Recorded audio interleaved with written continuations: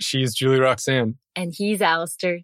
And this is Far Out, a podcast about stepping off the beaten path and learning to live from our center.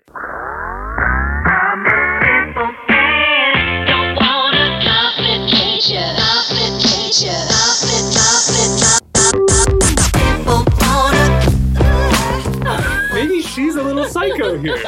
That's my point. Me being psycho about food, that would be the first time anyone has ever My point is it the person who cuts on the other side of the cake that doesn't even care? Or is it the person that cares about what side of the cake you cut on who's crazy?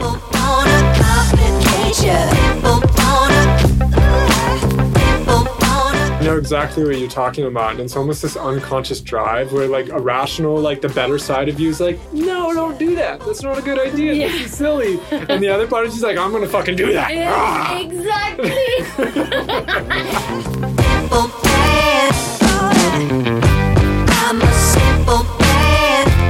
You're actually really gifted at giving space to your clients when they express similar things. And for some reason, your wife, that's just, I can't do that. That's too dangerous. Because I get to leave my clients after an hour.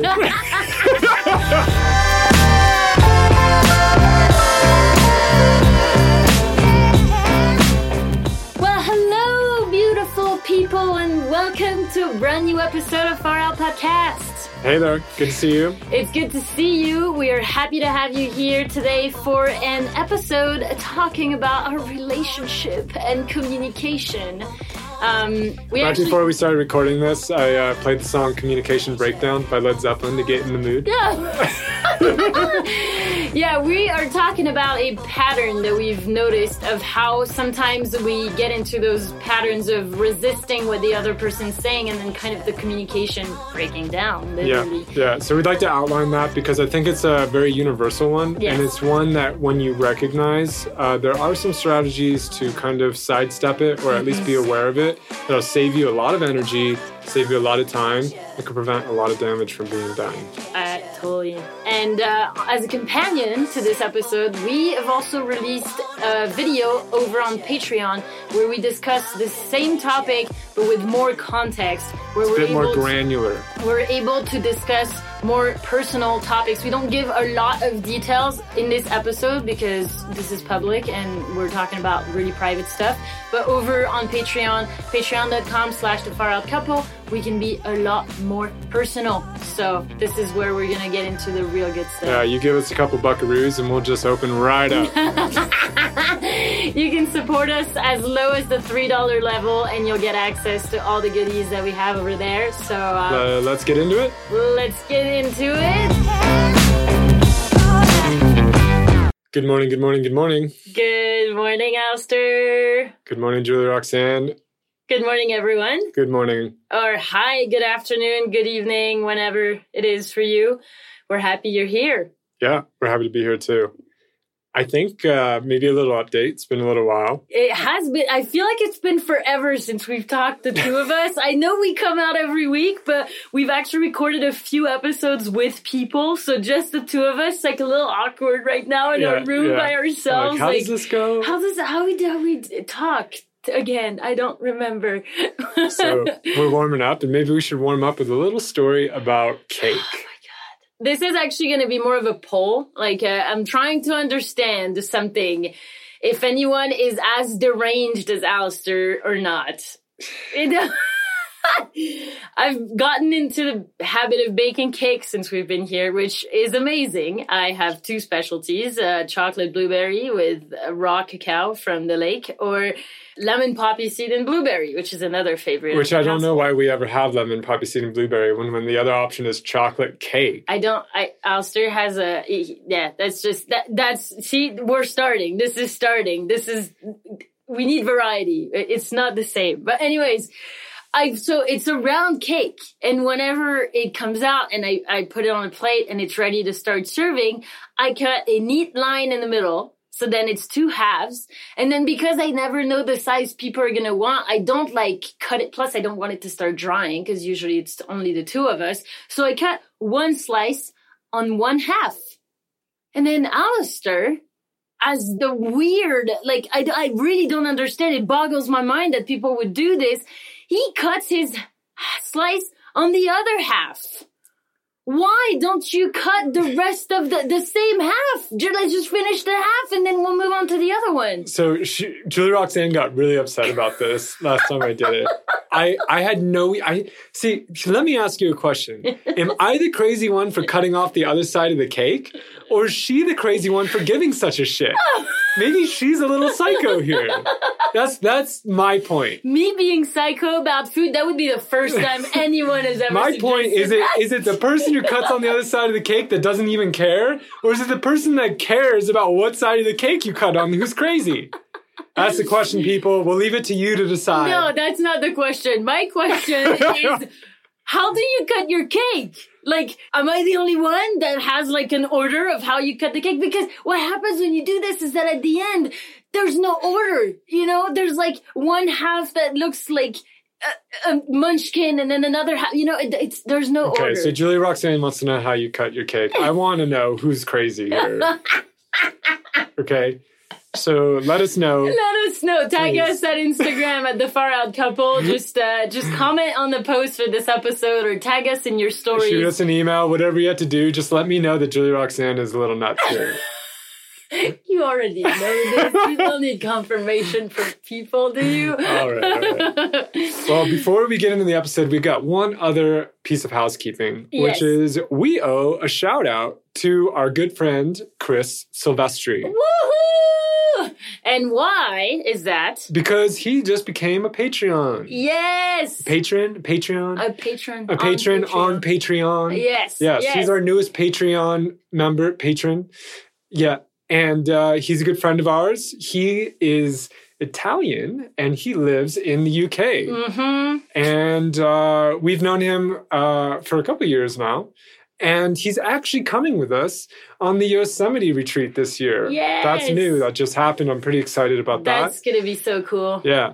So thank you, Chris, for being a badass. Also, he just got a sweet-ass tattoo. Yes. It's a yak, like a Tibetan, I don't know, it's like an Asian yak, like a threshold guardian that you'd see in front of a temple. Uh-huh. And he got a massive tattoo of it, like on his chest, it looks dope. Going kind of down to his sternum and going like up his throat even a little bit. It looks dope. Super badass. I love it. So he's got a cool look going on. Thank you so much for supporting us, and we just always appreciate having you patron. Yeah, thank you, Chris. Really appreciate it. So, Julie Roxanne, what are we talking about today? Well, today, my good friend, we are talking about. I don't know, man. It's been a while. I'm trying to find my like podcast persona. I'm like, where are you? There's just an echo. Feels like we're carrying a bag of rocks here in the beginning. Like, oh. All right, go ahead. So we are talking about. Actually, I think we wanted to spend a bit more of February trying to talk about our relationship because we noticed that this is a topic that like people enjoy listening about and or at least they have a lot of interest in. There's a lot of curiosity about elements of our relationship and how we relate. Yeah. So and I feel like we do have a very different way to relate from most couples that I am able to witness in my life. And at least growing up too, I feel like this is not what I usually saw in couples. And we wanted to talk about a pattern that we have noticed kind of come up. Maybe it always has been present in our relationship, but I think we've become more aware of it recently. And it's a pattern of resistance in communication. So like when one of us shares something and the other person will kind of not want to give space to it. And what happens when the resistance builds? Yeah. So basically it's a pattern of not communicating. And it usually starts, or recently it's been starting with you trying to bring something up that's emotionally really heavy or charged is a better word. That's what I'm looking for. And it kind of starts with you trying to bring something that you want to share. Yeah. And me feeling the energy and just resisting it. Mm-hmm. And it happens in an unconscious way. So it's a little hard to get at here. And it might be helpful to bring in kind of the most recent example of this to give some context. Because this actually, as we were preparing for this podcast, we were preparing to do it. This has been happening a couple of times over December, January, a couple of like kind of big ones around really sensitive topics. Yeah. Just to give you an idea of like the things that this comes up around is like, it comes up around work, comes up around like our future, the direction we're going, children, if we want to have children, depression. Like, these are the, like, hairy topics. Really heavy. Or where this is happening. So, which does make a lot of sense that because they're so sensitive, it makes a lot of sense that there might be an energy of wanting to resist. Like, I think from my perspective, if I kind of empathize with you, because in this case, it's been oftentimes you having resistance toward me sharing something, I can understand why, because they're so loaded, and they also influence the direction of our life and our life together. And I think it's a lot heavier if one of us feels shaky on something that someone feels really certain about, or vice versa. So yeah, we were preparing for this episode, and I think we wanted to talk about something that happened over December and January, but it was starting to get kind of faded in our memories, just like old. And thankfully, the pattern showed up again 2 nights ago. Yeah, erupted again. And so the way it showed up was, I think, around like work and purpose again, or like you were having a tough day. Yeah. You were having more than a tough day. It was kind of a culmination. And this was kind of like the low point. Yes. You were low on energy, and I was low on energy. I think it was day 3 of my bleed. The full moon had just passed, where I'm getting close to my birthday, which is February is always a weird time for me, people. I don't know why, but it's always intense. And apparently it was the transition between Pisces and Aquarius. The other way around. Or Aquarius and Pisces. Seasons, yes. Whatever. Yes. Well, okay. You see Alistair's positioning on astrology. And so it was not the best day to have any sort of conversation, which I want to recognize that, because I thought about it when it was happening. I was like, well, I'm blaming, or I'm angry because he's offering resistance to what I'm sharing, and I'm not feeling heard. But at the same time, I do have a knack to choose the wrongest time to bring things up like that, so that like then it can kind of confirm my no one ever listens to me kind of. It's like modality. 2 birds flying in the air, and then they hit and they go down in a spiral. That's what happened. That's what happened. And you know it. You're like, why are we talking about this right now? Like, this is probably not the best time. And yet you can't really get out of the conversation. And I think there's something else to mention here, which is like, it's not always about the content of what shows up. It's the energy of the other person that we're resisting. And so like, you were not doing very well, and you were sharing some doubts and some anxieties of where you're at. And it happens kind of subtly, and actually, it might be better to back up for a second, because like, I knew you weren't doing well all day, right? Like, it wasn't like this is a surprise at dinner, like, oh, Julie Roxanne's not doing well. No, like, it was getting worse. Like, some things had happened, you're right. And I'm trying to, throughout the day, I'm starting to put on what I call my Mr. Fix-It hat. And so like, I'm cleaning the house, I'm doing some cooking, the dishes. I even like took the laundry out. Like, I'm just trying to like remove all the obstacles from Julie Roxanne's day. So like, and what I'm really trying to do is I'm trying to fix it. Yeah. I'm trying to make you feel better. I am trying to get rid of this energy or this mood. That's what's happening. And I'm falling into this persona more as the day goes on. And I think something that I notice about when this happens, and Mr. Fix-It is usually a pretty good indicator that this pattern is just around the corner. Yeah, that's true. Because Mr. Fix-It goes about his day doing all these things, kind of sacrificing himself a little bit, being a little bit, like, oh, well, it's for the best of for both of us. And then this will help Julie Roxanne feel good. And just, we're talking about making food, gathering the laundry that I hung up and that I did. And what is the other thing I cleaned the house. for like an hour. Yeah. There were other small things. I'm dishes. not saying like this, this was not a way to like minimize what you were doing. I always think it's funny that when women do this, it's no big deal. But when men do this, it's like this thing that we have to recognize. Just a little side note. All I'm saying is that we kind of have our like divided chores or responsibilities, right? True. And this day I tried to do everything for you. Yes, so that you could focus. My chores. Yes. So true. That's what was happening. And so like as the day goes on, like I'm putting more energy into this, and I'm investing more energy into trying to change the way you're feeling. Yeah. Even though like not directly, but through these things. Yeah. And it's not working. Yes. And so I'm losing energy. Like I'm getting drained. I'm doing it for the wrong reasons, right? That's basically it. It's not that I shouldn't do these things. Yes. It's just that I'm doing it for the wrong reasons. I'm expecting a result. And when it doesn't happen, I start to get frustrated and I start to get resentful and irritated. Yeah. And I double down on my strategy. It's like, all right, that wasn't working. We need to get a little more direct here. Yes. We need to get a little more. And so. And the way that shows up is that I think, and I knew when I opened my mouth, I was like, Julie Roxanne, this is not the right time to just share about these things. You're tired. He's tired. It's not going to lead to anything. But there's a bigger force than me. It has to talk.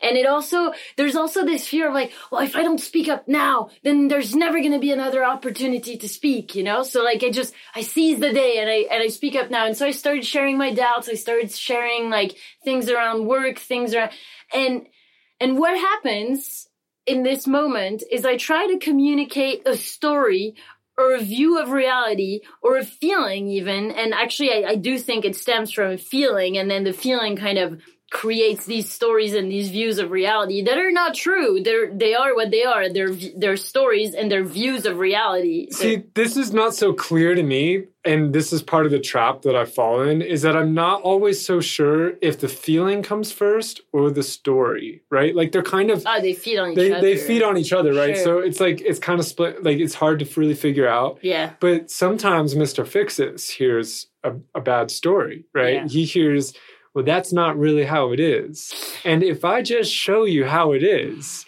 we can fix this whole thing. Yeah. And this is like part of the trap that ends up happening. Yeah, this is part of like the one of the first signs of resistance, because it's not particularly angry. It's not particularly like overtly resistant, but you are just kind of like, oh, poor person. She's seeing a reality that does not exist. I'm going to take her over to the window so she can look at the reality that I know exists. And there's some logical thinking here that's not very logical in the bigger picture, but like in a microcosm, it makes sense, which is like, okay, if you could just see what I'm seeing, you're going to see that this isn't real and like, you're all right? Yes. So there is a nugget of like good intention here. Sure. But it quickly gets but I think what's interesting with what you just said is like, that's exactly the same position I feel. It's like, well, if you could just see what I'm seeing, you wouldn't be trying to fix it right now. You'd be kind of like patting me on the back and saying like, I hear you. This sucks. I've been there and it's not going to last forever. But instead there's this like energy of like, oh no, I'm going to show you what it looks like. Yeah, it's believing that I can take you over to the proverbial window, like open the blinds and show you the sun outside, when really like it's an internal perspective, and like any number of objective facts or spinning it or turning it around in a logical or mental way is useless here, because it's not coming from that place and it's not helpful. In fact, it's the opposite of helpful. It is the opposite of helpful, because like there's two things that happen when you do that. And I do notice it happening in me when you do it, which is, the first one is, well, apparently he's not willing to hear what I'm saying, so I'm going to have to speak louder. Or I'm going to have to be, you know, so it's like that feeling part of me, that's like that side of me that feels like that story is true, that life is shitty, that I'm not going anywhere, that like nothing that I do is leading to where I want to go kind of thing. that part of me really just wants to be heard. So if there's like a person that comes and says like, well, no, everything you're saying doesn't make any sense and you have no reason to be here, so please leave. Well, if that person wants to be heard, what are they going to do? They're just going to scream louder, or they're going to be a bit more aggressive in their way of speaking. Or they're going to find a way to try to convince you that they're real. Yes. So like it becomes this battle between made up people, between parts of us that like if we just gave space wouldn't be a battle. So there's like that first aspect. So the feeling in the story wants to become louder, and it wants to almost, I feel it inside of me, it wants to possess you. It wants to convince you as a whole, Alistair, because I've identified you as Mr. Fix-It, as that kind of part of you that wants to change my narrative when I'm not ready to change it. And so it just wants to kind of like swallow you and bring you down. So it becomes really conniving and dangerous at this point. And mind you, I can witness it, but it's often very hard to not act from it. Yeah, I've had the same. I know exactly what you're talking about. And it's almost this unconscious drive where like a rational, like the better side of you is like, no, don't do that. That's not a good idea. Yeah. This is silly. And the other part is just like, I'm going to fucking do that. Yeah, exactly. And you do it. It's like it happens as the other rational part of you saying like, well, maybe we should think about, and then it's already it's like almost outside of your control. And I think it's useful. It's like trying to rationalize and say, I don't need to vomit right now. I don't, and then it's over, you know, like. It's helpful to think of these as different people almost inside of you and like with different intentions, right? Like, yes. I think that it is helpful. And it's also worth recognizing if you look at the drama triangle, right? Yes, yes. Which is, who came up with it? His name's... I don't remember. Anyway. I don't remember. It's called a drama triangle. It was conceived by a guy, his name's Steven something, but I can't remember his last name. And basically, one side is hero, one side is victim, and one side is villain. And like these are the three kind of archetypal roles that we cycle through often very quickly. Yes. When we're like triggered or activated, or most of our life, probably 99% of the time, if we actually really pay attention to our actions, we're always playing one of the three roles. Yeah. It's kind of freaky. Yeah. So as Mr. Fix-It, he falls squarely into the hero. Yes. He needs to save someone. He's going to change things, help people, or whatever. So the hero seeks temporary relief. The victim just wants to complain and like pity, like self-pity. And what I'm saying here is that to have a hero, the hero kind of creates a victim, or it needs a victim to be the hero to. Yes. It needs someone that needs help. And so this Mr. Fix-It personality almost creates its counter, which is the victim personality. And so you go from someone who's maybe having a tough day or struggling with some things, you change the nature of that relationship when you come out and try to fix it into now they need help and they're a victim. And like this puts them in a different position. It's very also disempowering if you look at it this way. I think we all know that when that happens to us. You feel it and you're irritated by it. You're annoyed that people are doing that. You're angry at them for doing that to you. Yeah, just a classic, very simple example. It's like, hey, how are you today? Things are not going great right now. I'm not in the best place. Like, I'm going through a rough patch. Oh, well, don't worry. It will soon be over. I'm sure you'll get out of it. Fuck you. I didn't want you to, I know I'm gonna get out of it. Like, don't put me in this, like, kind of condescending little place. So that's kind of an example that I think we've all experienced. And then so you start to feel, like, the energy change. And completely. Instead of, like, all of a sudden, they kind of go into these archetypal personalities that are constellated against each other. Yeah, and I think another that we didn't spend too much time on, but that very much exists still in that dynamic we're describing is the villain. We're in villain when we are blaming ourselves or blaming others. And when I'm in victim mode and the hero doesn't want to listen to how I'm doing, I very quickly shift to the villain and I want to blame you for and I want to blame the hero for not listening. And then the hero is also, as he's trying to help the victim, he's also trying to blame the victim after a while because he's not getting to what he wants to get to. So it's like, it's a really interesting triangle to work with on like in relationships, but also with ourselves all the time.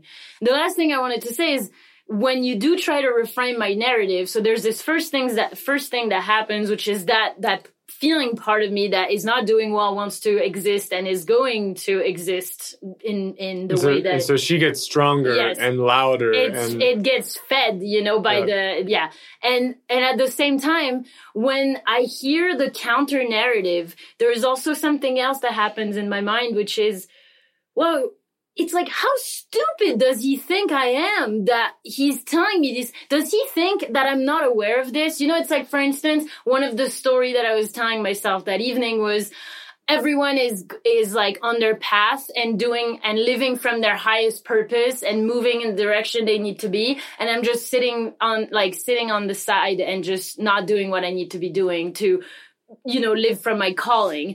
And your first reaction was like, this is happening and this person's doing that and this basically I started trying to fight windmills. Yes. and yeah, exactly. And I was like, that first reaction for me is like just pure anger because it really feels like there is no trust in the fact that, wow, this part of me is very activated and very feeling lots of things and wanting to be heard in her pain and wanting to play victim, that the higher self that I am, the bigger me that encompasses all those parts of me that are always living.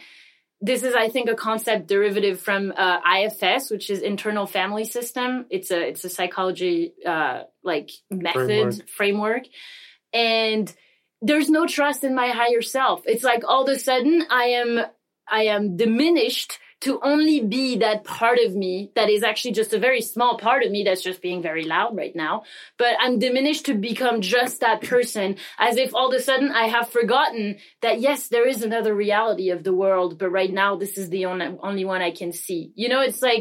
It's like being in a cave and thinking that because that person's in a cave, they've forgotten that outside the sun is shining and there is grass on the floor. It's like, I've been there. I remember. I know that when I'm coming out of the cave, it's going to still be there. But it's like that feeling of like really being disempowered and not trusted that I hear when the narrative is trying. It's like, how stupid does he think I am? Like, I've thought about these things. And I think there's something else that shows up in our personal dynamic, which is that you're coming at me on a feeling plane and I'm responding on a thinking plane. Yes. And those are opposed. Yes. Like they're different places. Mm-hmm. And if you're, to the degree you're thinking, you're probably not feeling because you actually need to separate yourself from your feelings to think, to use that process. Mm-hmm. And the same with the feeling function. To some degree, you have to separate yourself from thinking. And so these are kind of opposed ways of judging. Mm-hmm. And so when you come with me like, hey, I'm feeling these things, that's a different world. And when I respond by like, hey, well, I think you, like, that's just, we're just totally missing. Yeah, there. Totally. And it gets even a little bit worse because we know your psychological type and my psychological type, and we won't go too far into this, but it's worth mentioning in our particular case that your inferior function, so this goes into functional stack theory and the MBTI, but basically thinking is very low on my abilities. Yeah, like, so the thinking function is very low. Well, it's the least consciously available for you. But it's still But the thing I'd like to say about that is that the inferior function is often how we get triggered. So if you're already in a sensitive, rough place, and I'm coming in with like a thinking kind of function, like trying to reframe my narrative from a rational point of view. or trying to exactly, or trying to do calculus or like kind of explain why it's not like that, or like look at all the things in a rational way, in a mental way. Well, that actually is not only missing, like it's also aggravating because it's triggering you more because you have this inferior constellation where like these kind of like thinking things, especially when you're not doing well, actually cause you to go further in the hole, further in the cave. Very much. That's a little bit of the Myers-Briggs typology there, but it's really helpful for us to it's helpful for us to understand what happens when things go south really quickly.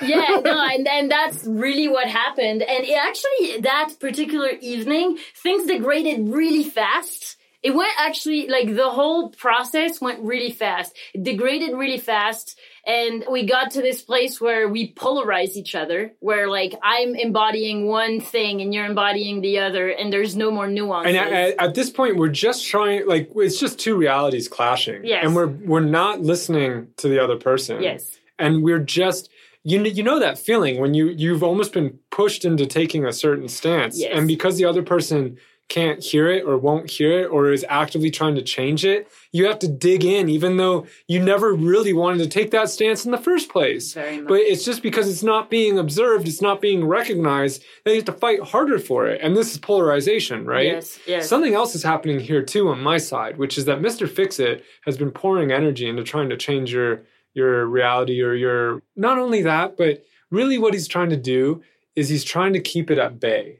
He's you're doing all these things to try to keep your energy from, like, affecting him. Mm-hmm. You know, he's kind of have this force field out, right? And as things get more polarized through his own kind of behavior, it takes more and more energy to keep it at bay. Mm-hmm. And we both get more and more constellated. We're opposing more and more. There's more pressure going on, more and more energy. And at some point, you just you get drained. Yeah. All of a sudden, you've lost all this energy and you've poured it into, like, this poor kind of strategy, mm-hmm. right? That is not going to result in what you want. It's actually exacerbating the problem. And you end in a point where you kind of crack. You're drained. You're tired. Yeah. And that's usually, I know this has happened because this is when Alistair actually just, like, snaps and kind of yells, which he very rarely does, but just, like, I say something and then he just, like, and then, like, I'm like, okay, we've reached that point in the conversation. That actually was the turning point on this one. I was like, oh no, we're here again. Okay, all right, let's kind of backtrack and backpedaling. And I think another thing I want to mention that I think we both realized when we were, like, processing what had happened is there is this part of you when I am feeling bad, when I am having doubts, which happens a lot because my psychological type tends to do that a lot. That's just who I am. And I'm trying not to identify to it too much, but it still needs to be expressed most of the time. And I try to not express it most of the time because it doesn't really, I don't need to always express it, but sometimes it's kind of hard for me to differentiate between, is this just, like, a stupid drama I'm creating and I can just wait it out and it will be over? Or is it an actual sign from my intuition that I need to pay attention to? And so it's always hard to differentiate between the two.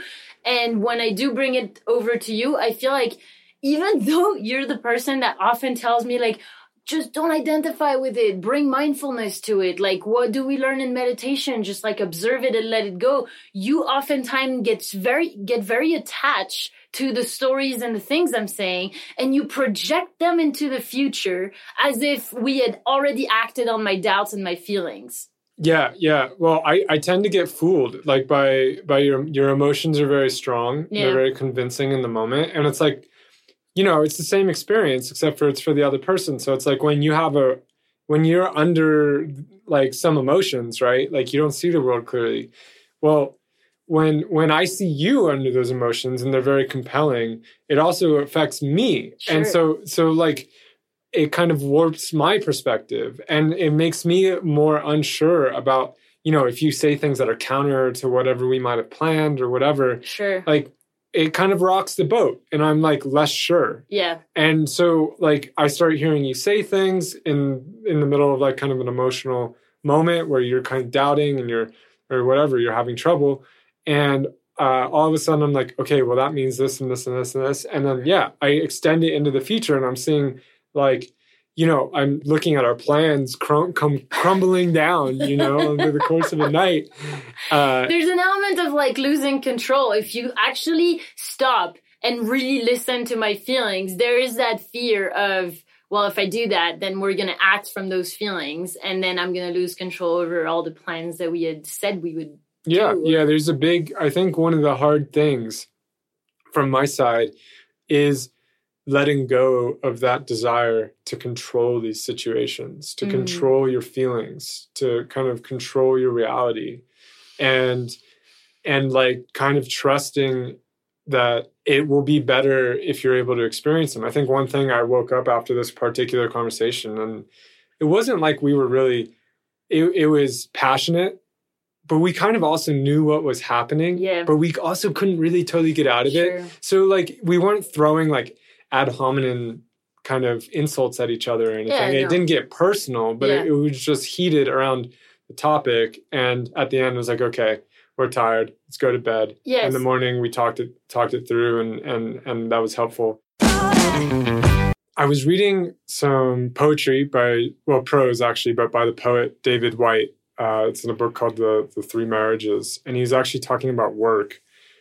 And I'm going to quote it because this is what led to like a realization that my better self knows, but that I had forgotten the night before. And so it was a nice reminder.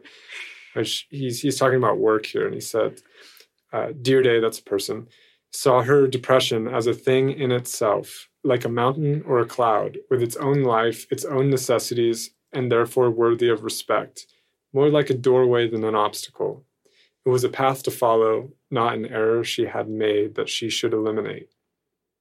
And that's when that woke me up a little bit. It's like, man, like it made me realize that I had just been operating, Mr. Fix-It had been operating from an assumption the whole time of this is something to eliminate. This is something to get rid of. Just that assumption that it wasn't worthwhile or it should be removed without ever really considering the fact that whatever you were experiencing had value, meaning, purpose for you or for us. It was just automatically, no, let's get rid of that. And that's like, there was an unconscious response, right? And the whole day was kind of like a building of an unconscious behavior and unconscious patterns. And it just made me realize it's like, who am I to decide someone else's emotions if they have value or if they should be there or not? That's not my place at all. And perhaps it does, but it's not mine to decide. And just realizing like kind of how crazy it is to just act from that assumption so immediately.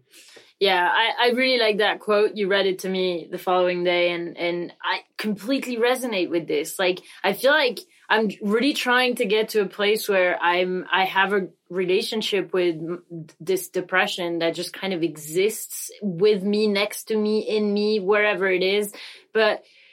And it has value. I have found that every time that I go through a period of darkness, I come out on the other side with so much more answers, so much growth, like so much understanding of who I am and what I'm meant to do here. Even more frustrating that I know that for myself as well. Yeah, but I have a harder time in. And I was going to actually say, like, we were discussing this the following day, and you're actually really gifted at giving space to your clients when they express similar things. And for some reason, your wife, that's just, I can't do that. That's too dangerous. Because I get to leave my clients after an hour. Yeah, which is something I wanted to point out. And I think this is not going to be a judgment because we all do that. But I think a lot of people don't even realize this is like when we're trying to fix someone's problem, this is not about us being altruistic and wanting to do what's best for them and wanting them to feel better. We only want them to feel better because we want us to feel better when we're around them. Well, and that's exactly what was happening the day before. Yeah, and it's a really, and it's not a bad thing. I think the word I'm going to say is very like connotated in the US or in the English speaking realm or anything, but it is very selfish. It's very self-motivated. I only want you to feel better so that I can feel better. Hey, yeah, and a depressed person picks up on that immediately. Completely. And I think something else you said earlier that really kind of brought an image to me is like, if I think of this part of me that was showing up that night as just the part of me that's more connected to my depression than other parts. Okay. So like, this is kind of the part of me that embodies my depression whenever it's important that I do. And then it's like, it comes up, it wants to be heard, it's not heard, and then it turns into a fucking tornado and a hurricane that wants to destroy everything on its path. And you said rock the boat. You said like you don't feel good because it feels like it's rocking the boat. That's exactly why it feels like that, because it's not being heard, and all of a sudden it's like, oh, he doesn't want to listen to us. All right, bring it on, you know, and then it turns into this, like, the wood elf in Lord of the Rings that, like, just gets, like, I can't remember her name. It's, like, it's not Guinevere. It's the one played by Kate Blanchett. It's where Frodo goes to, like, give her the ring for a second, and then she's like, you would have a dark sorceress instead of a sorcerer, and she gets, like, terrifying, and it's like, oh. And that's, I don't think I ever actually come out that way, because I have restraints. But inside of me, this is how it feels. I feel it well up, and I feel the anger of like, oh, you're not willing to listen, are you? And really, then it just... really all this energy wants, or at least a lot of the time what it seems to want, is to be seen and to be really heard. And it's funny because you were even telling me that the other night when like we were in the heat of it, and it got to a point. The thing is that like Mr. Fix-It spends more and more energy, and he just doubles down even though it's a losing. Every bet he does is a loss. You know, right? Like it's not working. And he's like, no, just more. Just need to do more. And you just drain yourself of energy, and you get into a place where like you're going to be as bad as them in this, you know? And what they need is a healthy person that can hold space, not someone who's like just as like kind of off the deep end as them, like, right? Like, that's where things get really bad. So, but he's just betting more and more energy until he hits the energy cliff, and he just falls off of it, right? And that's what happened that night. And so at the end of the night, you're like, look, I know this is a story. I need you to hear it. Can you tell me? And I had spent so much energy resisting it and fighting it that I just told you, like, I don't want to feel that tonight. I can't connect to that. I cannot feel it. And And we went to bed like that, like not in a place, like I think you understood. It wasn't a place of animosity, but it was just like I had spent all my energy on the wrong thing, really, that like I didn't have the energy to kind of hold that space or connect. And that would have been such a better strategy from the beginning. Yes, because that is something I can hear. Like, I feel like the only reason why it took this proportion is because my depression side, we have to come up with a name for her, but I don't know. And she just kept trying to be heard and feeling resistance and resistance and resistance and at the end, I just said like, dude, I just want to be heard. Here's the story. Here's the feeling. And here's how intensely I'm feeling. I'm terrified that I'm not going to live my purpose. And I'm just getting very agitated that maybe I'm not doing what I need to do to be living my purpose, this kind of like thing. And I know you've gone through like similar things, like emotions, and that you still do to some extent.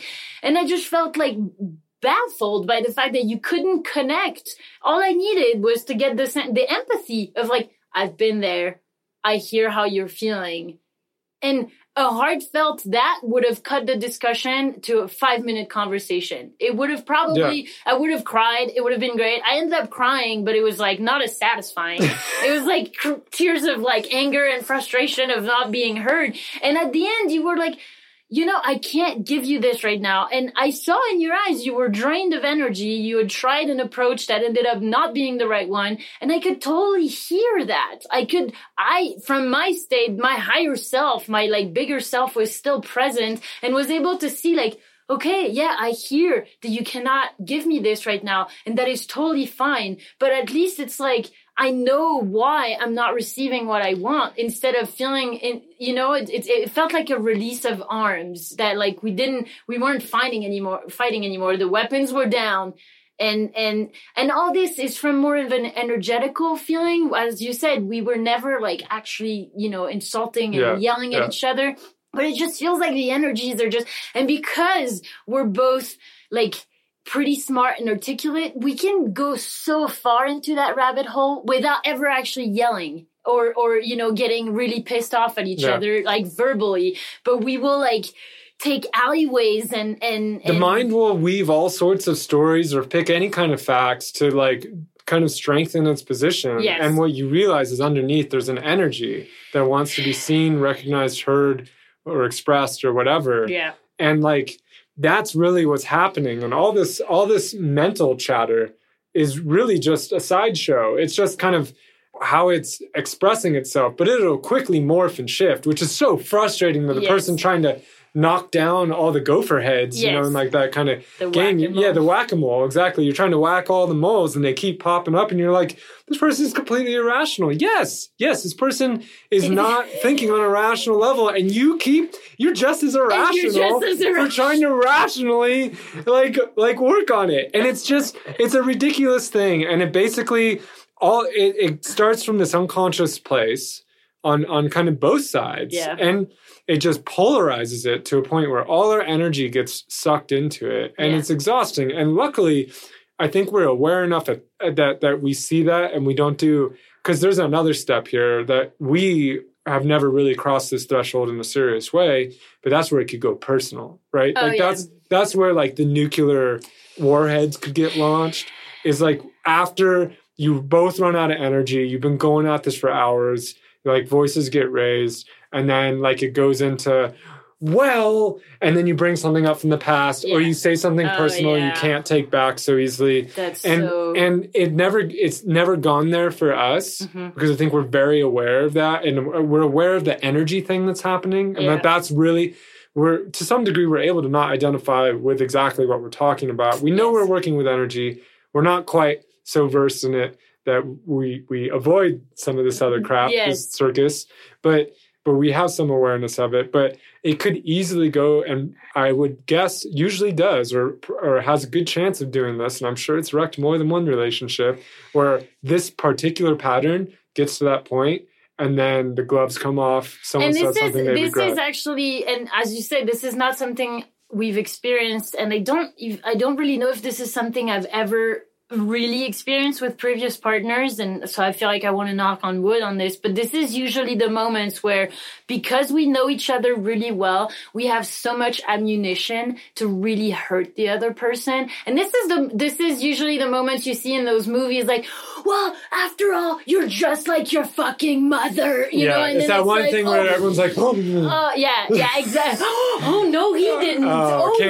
Bridge burned. Yeah, and then oh my God, coming back from this is like a real breach of trust. And to some extent, I can understand, because I have felt on both sides how intense those energies are, and how much they just want to, I feel how that depression, when it really isn't heard, wants to end up destroying. This happened to us, and maybe we won't have time to get too much into this, also because it's too long a story, and it happened a few months ago now. But December was a really rough month for me. Really, really rough month. And it was also hard. Even rougher than a normal month for INFPs. Just saying. I think that's like a private joke that only MBTI people understand, and you got us. Yeah.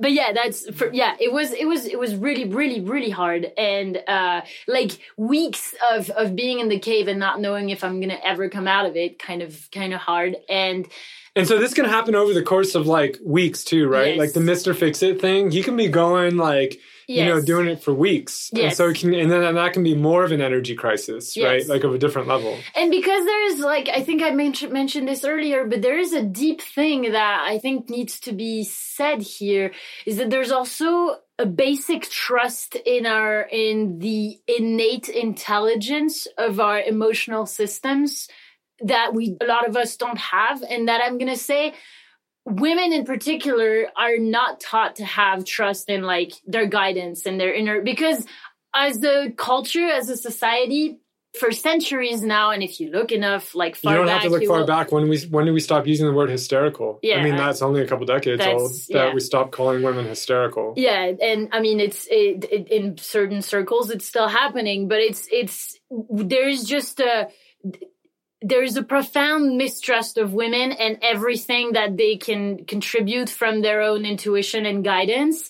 And I think some people are trying to change that, and I think we're starting to go on the other side of it, but it is still a very, very true thing. And so it starts with myself, because it really only has been for the last maybe 6 or 7 months that I'm starting to tap into having trust in my own guidance, even though it shows up as ways that maybe are not recognized as like good ways for your guidance to show up. And I think for me, it shows up a lot through depression. It shows up a lot through feelings and doubts. And I think this is another way you can look at the same thing you're talking about, which I do think there's definitely this female male thing going on, but it's also, we live in a very thinking society. And there's a pretty profound distrust for feelings, whether it's men or women, right? And the feeling type, which is like, if you think about it, there's thinking and feeling, and one of those functions is going to be stronger than the other in every person.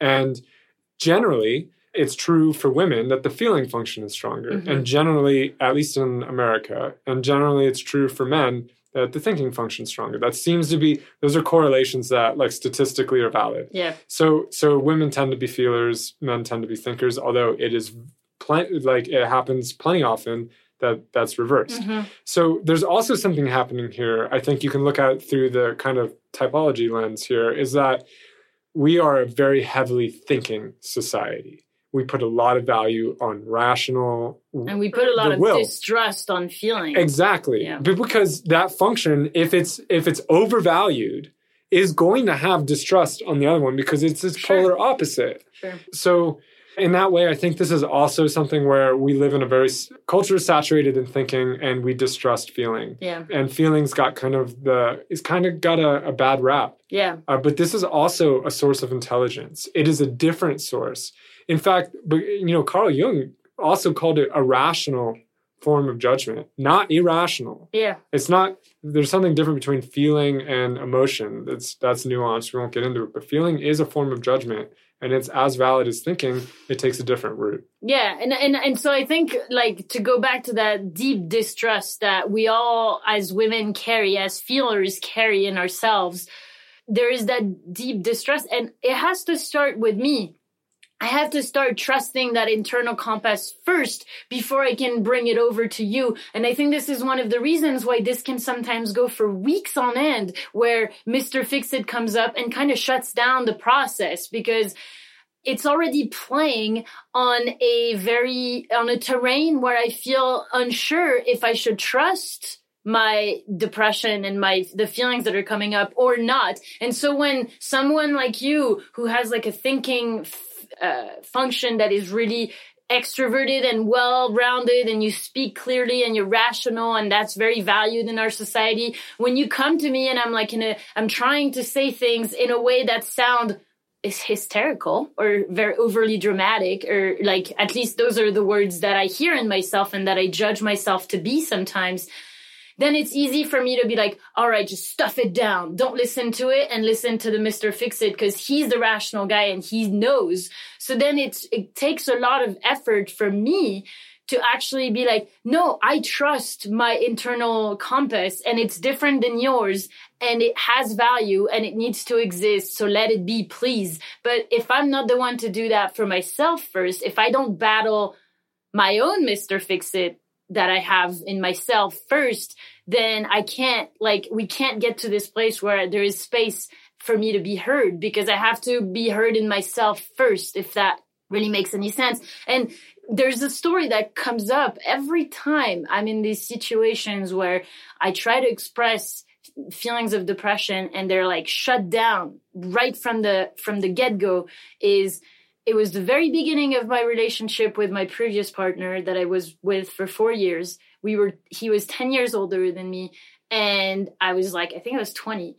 And we were at a cafe, and I told him, it was the early days. And so I was telling him like, yeah, I mean, I do have a pretty strong history with depression, and it kind of comes and goes. And I'm like, it's always been difficult for me. And so I'm not sure how that will show up in our relationship, because we were like in it for the long haul. And I remember he just looked at me and he was like, oh, I won't let that happen. Like and he was serious. He was like, if you get depressed, I won't let that happen. And I know the backstory, and I know that he had a partner who was extremely depressed and it weighed heavily on his life and all that. I know the effect it can have. But that is like, I say this story and it still like kind of knocks the wind out of me for a minute, because it's like, whoa, there's basically this entire part of me that is like part of my internal compass that is not being accepted in this relationship. It's basically like waging war on feelings. Yes, right there. yes. And I think something worth saying here is that this has also been helpful for me as like you approach life in a more feeling way.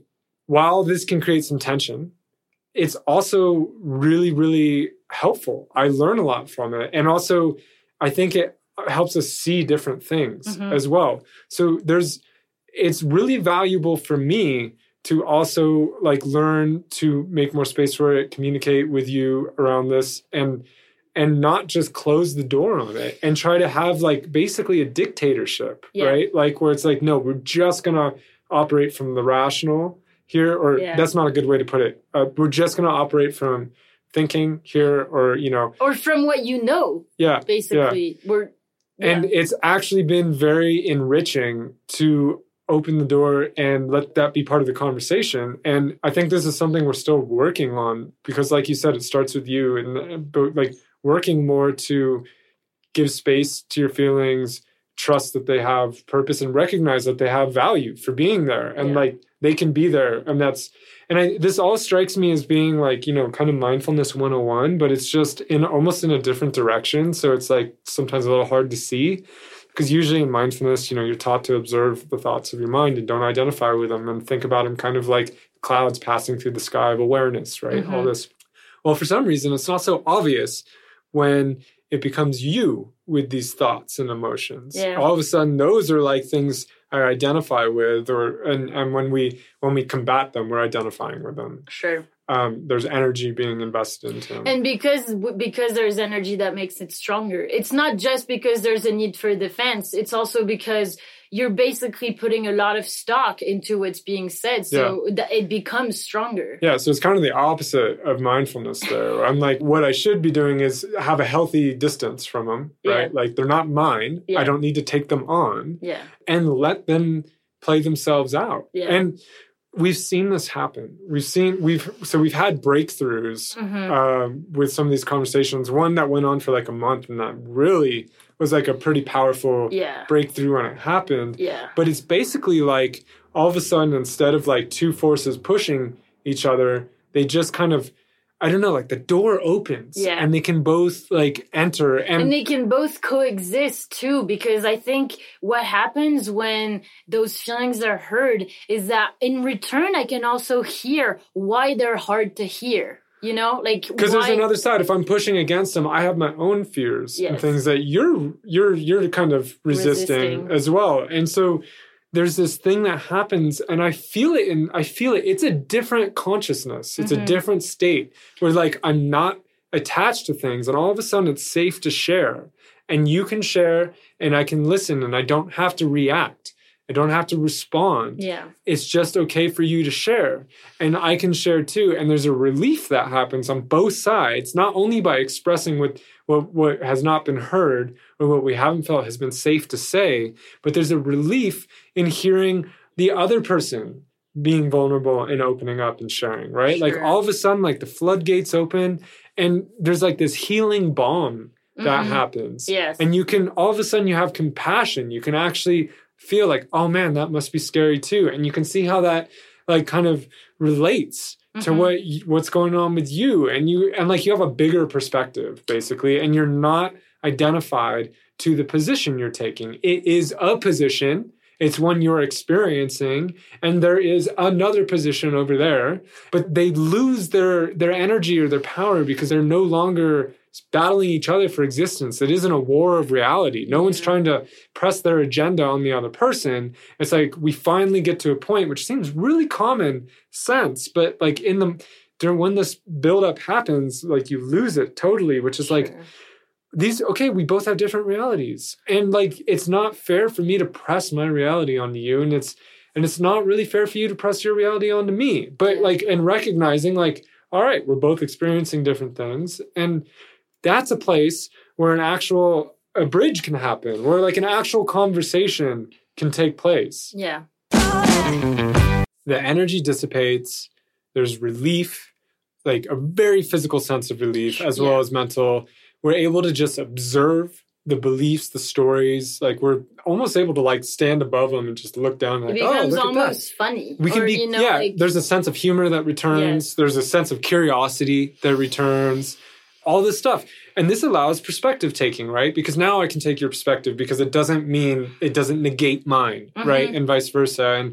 And so there's no threat. So it's okay. Yeah. I can take the armor off here and that allows me to share more of my inner reality. And this is where like healing happens, where we get on the same page in a real way, because up to this point we're not. And this is where that like actual dialogue, that actual conversation happens, that actually can permeate each other and can actually influence each other, but it's not in a control way, which is what I like Mr. Fix-It has been struggling with the whole time. You're not trying to control it. There's an openness to it where it's like you're not invested in the outcome or the result or how it's going to change. You are just sharing or just being curious, and then things actually do change. Yes. It's like this funny kind of catch-22 is you have to, but you don't have control of how it's going to change. But often it changes in a much better way. And we've made, when this happens, we're working to a point, I think, where we can identify this sooner and avoid the energy traps and all that happens and get here faster, because it's such a pleasant place to be. And, so much. And also, this is where major progress happens. It's where the conversations we're having, these thorny issues, like that can be difficult. Like we said earlier, you know, like work, the future, kids like those money, things. These things that are at the super sensitive things in any relationship. The thing is that you can't talk about these things when your nervous system is activated. And your nervous system is always going to be activated when you're in the position of battle and of either or. It's either my view or your view. When you get to that point where the gates open and you actually are able to really listen and empathize and have compassion without being overtaken, that is when you shift into a paradigm of it can be that and that. And then all of a sudden, both sides are allowed, invited, if they like, to change. Yes. They can change their position because they're not defending it anymore. Yes. And so there isn't this identity in it where so now you can say, oh, you know, you kind of do have a good point there, or that makes sense. I hadn't thought about it that way. Or at least you get to have the conversation and fill in the gaps that each position isn't looking at, right? Yes. And it moves it forward, or it moves you two forward. It moves you closer. And there's this sense that it's like, okay, when that happens, I feel it with you. It's like, okay, we're closer. We're not in the same place, but the future we're looking at is more focused. Yes. It's not such a double vision. Yes. You know what I mean? And I have that sense in a very strong way. And that feeling is powerful. And it permeates into the rest of our life, right? Because when you don't feel in line or like kind of going in aligned with your partner, that's distressing, right? Yes. That's highly stressful and concerning. And then these positions, like, they bubble up more often because you have a sense, at least an unconscious sense, that you're not on the same page and you want to change that, but you do it in unconscious ways, which makes it even worse. And then it polarizes and you actually get the opposite of what you want. And it's super powerful, and it's such a noticeable difference. Yeah. And I don't think I want to say that it's easy. It's not easy to get to that point. It's like, I'm trying to think, like, what are some tips or what are some ways to get to that? And I think actually just really taking each new situation that arises like this as a new situation that, like, it's not because we've realized this on a mind way that, like, it's gonna be done. You know, like, okay, we fixed it. Now we're, like, always gonna listen and give space, because we're continually having to ask ourselves, when resistance shows up in us, it's a great opportunity to work on that and be like, okay, why is there resistance here? What am I afraid of? And give ourselves, between me and me, more compassion, more love, more of the things that I'm turning to you for that sometimes you're not able to give. And that's also fine. And, like, giving that space, it doesn't always even have to be two-person doing it at the same time. My experience has been that it's usually one person starts and then the other person follows. And I do feel like at the end of the day, it's a very personal attitude that like, if I want to be heard and if I want to be able to express things with you, I have to hear you and I have to hear me also, because I can't be just looking to you for space and spaciousness and love around these issues if I'm not willing to give it to myself. Yeah, it's like the place to start with this is inside, right? Yes. Because we all have these voices going on inside of us. Yes. And so you practice it there. And I think the more you versed and aware you get with it there, the more you can kind of bring it into a relationship with two, which is two minds instead of one. And we all know how messed up even just one mind can be.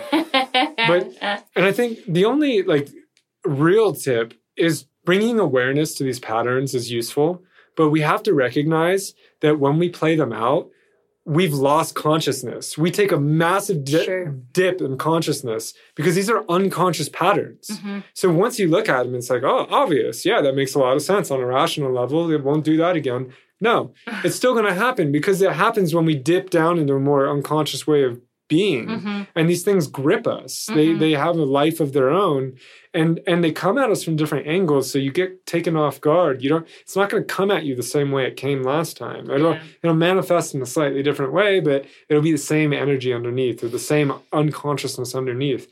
So I think having some awareness of this pattern, being able to see it to some degree is helpful, if only because you can catch yourself faster when you're in it. Yes. It's not like you're not going to be in it, at least not, I'm not a yogi, I'm not that advanced. Yeah. But I do think that when I become more aware of this, when we bring words to it, when we're able to describe it and diagnose it and dissect it as partners, it does lose some of its energy. And I feel like what we're able to do in those moments where we catch ourselves is just being like, all right, let's stop. Yeah, let's stop. Yeah. Let's just let's cut rest. it right here. Let's rest. Let's just say to each other, we love each other. There is no hard feelings. We're all good. We're going to need to take a rest on this and just be by ourselves. And it's not even like continuing to think on it. It's actually sort of letting it go. Just recognizing you're both kind of in a bad space with it. And like, you're not going to solve that from where you're at. You need the like rest. You need some time. You're almost drunk off that energy. Yeah. And so you got to sober up before you're able to talk. And so it's funny because I feel like I've heard this quite a bit before we got married. I heard the advice coming from people like, don't go to bed angry. And I feel like that can be misinterpreted by try to hash out every little detail of your argument before you go to bed. And like, hell no. No. That's not the best way to do it for us. We need to just recognize we're in a trap. Let's stop. Let's rest. We'll circle back another time. And I think it's fine to go to bed angry. Don't go to bed angry at the other person, maybe. Yeah. If you don't want to get into a big feud and then just like sleep on it, but having some anger and going to bed might be the best way to deal with that. Yeah. It might, because it doesn't need to be like sort of sorted out. Mm-hmm. And just that tip of walking away from it, where things are like, hey, we're not giving it up. We're just going to come back to it when you and I both we're not in a good place for it. Yeah, it can save so much energy, so much time. So much. The last thing I'll say to wrap up is I feel like on a deeper level, what happens when we give space and when we allow both views, both realities to coexist together, and that it's not a threat to my reality if your reality also exists, is we fall into a relationship paradigm where we can both be in our power and we can both exist with our strengths and our weaknesses, and all of it is valued and it's respected. And I feel like what a powerful way to be in partnership with someone in this life than feeling like both of our powers are respected and valued.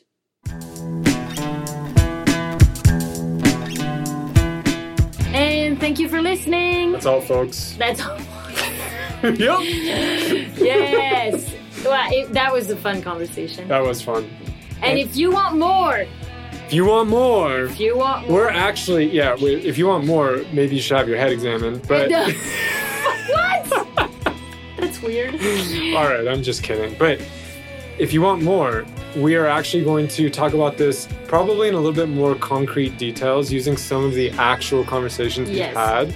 we're going to do some videos on this, or a video on this, for Patreon members. Yes. So if you want more, you can sign up. The lowest level of support is just $3 a month. And you get access to all the exclusive content. There's a lot of goodies from before about money and about managing our time and energy. Some really good stuff in there. And this month it'll be about communicating and relationship. Yes, and it will be a lot more raw and detailed than we can get here. Yeah, it'll be a bit more intimate, a little bit more personal. Yeah. That's what we do for our Patreon So people. if you're a little bit voyeuristic like we are, head on over. Yeah. It's patreon.com/thefaroutcouple.